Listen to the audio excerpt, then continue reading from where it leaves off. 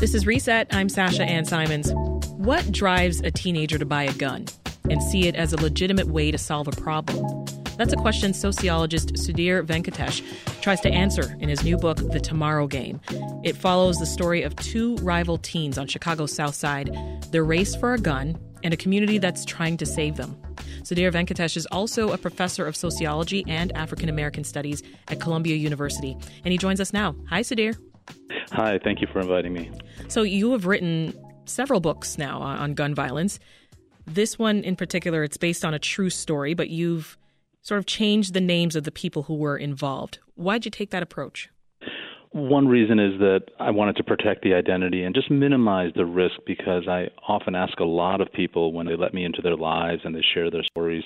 There's another reason, though, which is that I would like people to not just imagine that these are the people in this book, but also a number of people in a number of communities in and around Chicago, and make it feel like a general story that applies to lots of places that are facing these kinds of problems. Yeah. Well, early on in the book, we meet two teenagers, right? Their names are Frankie and Marshall.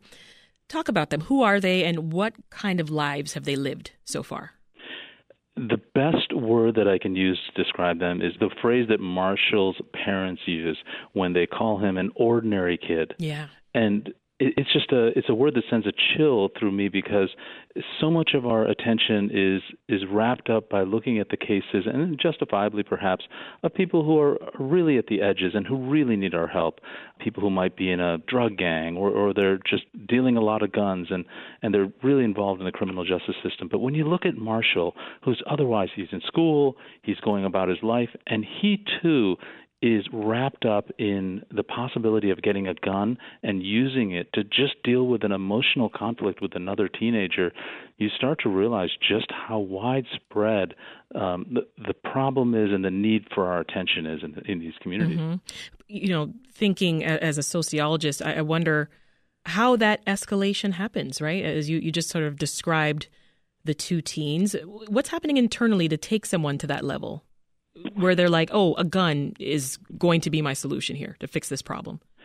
It starts off as a schoolyard little tussle, a series of name calling, something that happens every day, something that happens in every neighborhood. Yeah. And between Marshall and Frankie. And one of the things that happens today that we didn't see before is that the world of social media just takes over, and it becomes a kind of a public sphere for young people. And there's a series of taunts, and there's a way in which Marshall feels like the world is watching him, and the world meaning just other kids in his neighborhood, egging him on to defend himself. And what looks like a conflict is now a challenge to Marshall, where he's in the middle of a large arena. Mm-hmm. Everyone's watching to see whether he can defend his manhood. And, faced with that kind of expectation and pressure, you can kind of understand how the situation gets out of control for some young people. There are some other crucial characters in the book. They're part of the community at large, the teens' families, local pastors. There's a bodega owner, gun dealers, the police. Talk about their collective role in this conflict.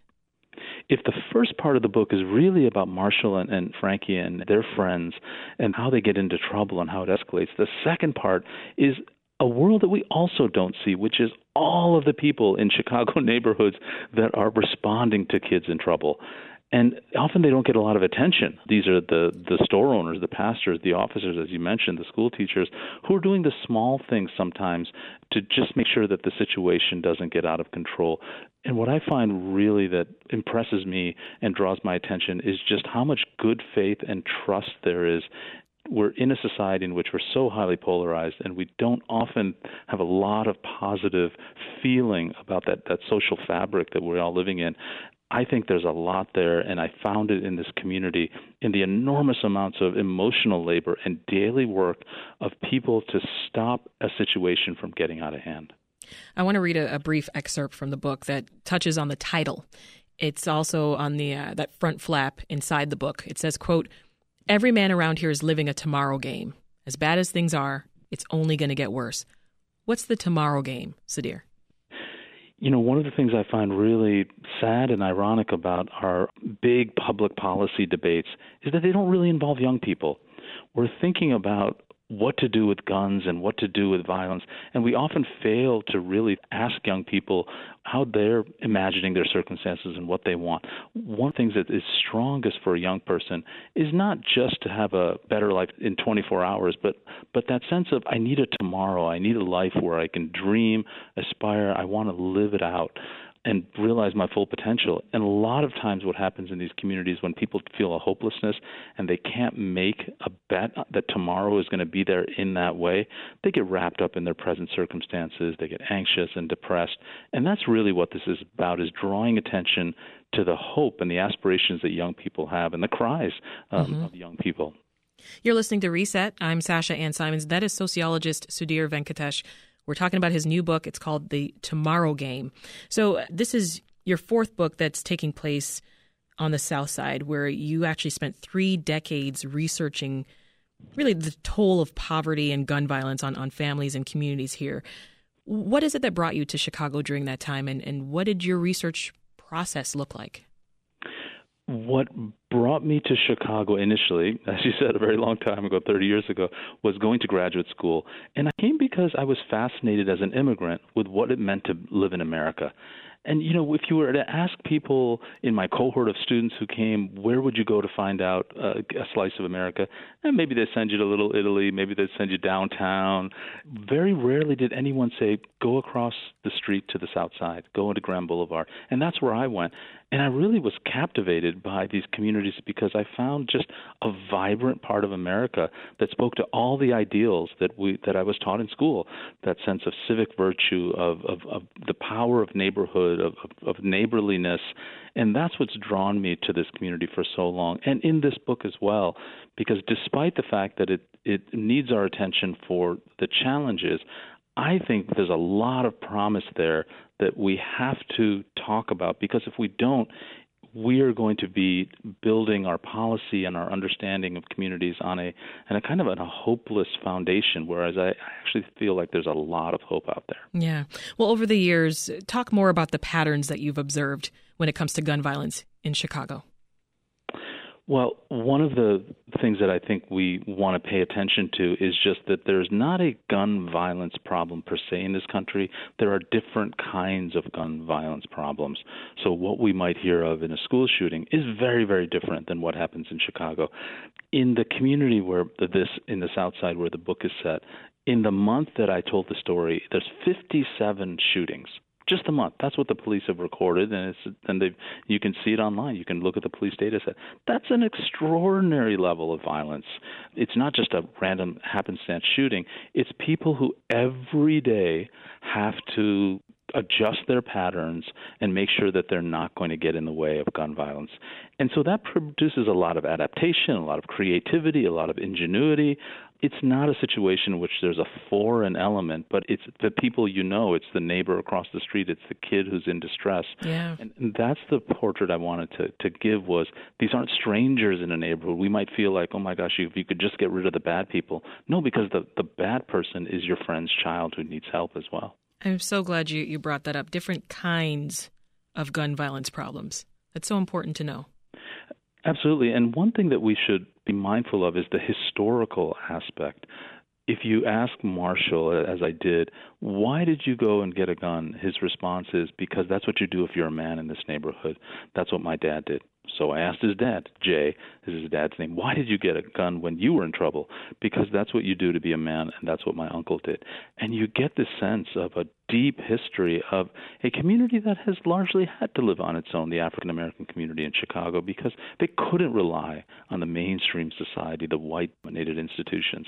And so you have to respect and acknowledge the fact that they've had to adapt and they've had to find ways to take care of their own needs because the wider society didn't really come to their aid.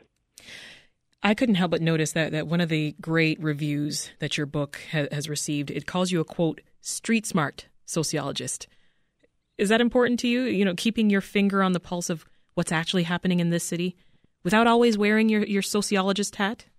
The irony of that, and I feel very blessed to have that in front of my I thought it was pretty cool. Yeah, and most people don't know, and sociology actually started in Chicago, American sociology. It's the birthplace, and it started by people at the University of Chicago and other places sending their students into the neighborhoods to say, hey, go find out what's happening in Little Italy. Go find out what's happening in Germantown. So in a sense, I may look like I'm doing something that's radical, but I'm just doing what people, social scientists in Chicago, have been doing for 100 years, which is that the real meat of the city, the thing that makes the city happen, is what the life on the streets and the life in our communities, and that's what we should be paying attention to. So violence, it tends to ramp up in Chicago and other major cities, too. I'm from Toronto, and I remember it being the same thing, always hearing about the summer of the gun, right? It tends to ramp up during the summer. We recently saw Mayor Lightfoot here in Chicago expand the citywide youth curfew after a shooting in Millennium Park. Are policies like those effective in addressing gun violence among young people? They can be. I think that some of our policies, like curfews, which are very reactive, or some of our gun policies that try to limit availability, again, very reactive, you need them, but that's really the start of the conversation. We should acknowledge that those are important, but move past and try to think about what's the ecosystem that people are living in. There's this wonderful researcher in Northwestern, Andrew Papakristos, who studies the networks of people who are involved in gun violence. And you see that everyone, you could start anywhere. You could start with an observer. You could start with a kid in a street gang. There's lots of different kind of people that need our help, and we should be mindful of looking at the range of youth and trying to address the different kinds of needs that they have. And that's why I think, as much as I support the way that we think about gun availability, you can't get a gun in Chicago, so I don't know how much more restrictive the laws are going to be. We also need to have very specific custom approaches for different kinds of kids in different circumstances. So what you write about in this book, in The Tomorrow Game, it's still very much everyday life here in Chicago. What exactly would you say needs to change here? Unfortunately, that's right. It is very much everyday life. I think some of the things that we should do to change the situation are what we would do in our own community. One of the challenges is that we are looking at this community as if it's really, really different. And yes, absolutely, in some ways it is, as I've described it. But what would we do if it was our neighbor?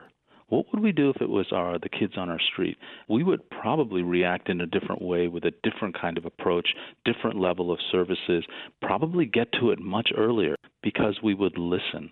We would listen for the early signs, not the later signs where there's conflict and it's almost too late to intervene, but the early signs of a young person in distress.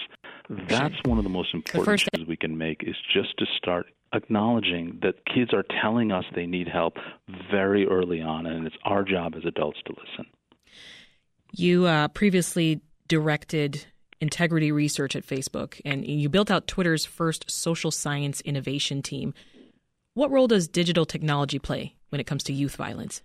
It's staggering, the disconnect between a lot of our policy and a lot of our community-based interventions and this world of social media and digital platforms. We've got to bridge that gap, because if you think about it, in this book, I describe how the place where they find the gun is on Facebook. How they broadcast their intent to go after somebody else is on Twitter and on Facebook. It's all occurring on social media, and yet, because so many of the people who are in positions of authority, who are leading organizations, we're not naturally digital natives. We don't understand that world, and so we've kind of stayed away from it. We have to start embracing an approach that takes really seriously that's the public sphere for teenagers. And we've got to find ways to, just like we did with drunk driving, in the friends don't let friends on and on approach. Oh, yeah. We've got to be innovative, creative, and use the digital tools to reach the kids, because they're there and they'll listen. You'll be at the American Writers Museum to discuss the book tonight. What do you want readers to take away from it? I think this is a product of me being a parent, and I wrote this book after I became a parent and had my own children. And what I'd really like readers to think about is, if this was in your community, what's the kind of approach that you would have, and to focus not just on the fact that there's a small group of people who are probably committing some of the worst crimes, absolutely, and we should work with them, but also let's look at what the ordinary kids, as Marshall is known in his neighborhood, and the kids who we might be overlooking at the moment, and to think about what they need, just the rich range of talent and creativity and the wonder of youth that exists in these communities, and try to build on that optimism. What have you learned from writing this book? I've learned how to be a better parent, I'll tell you, because you can never listen enough.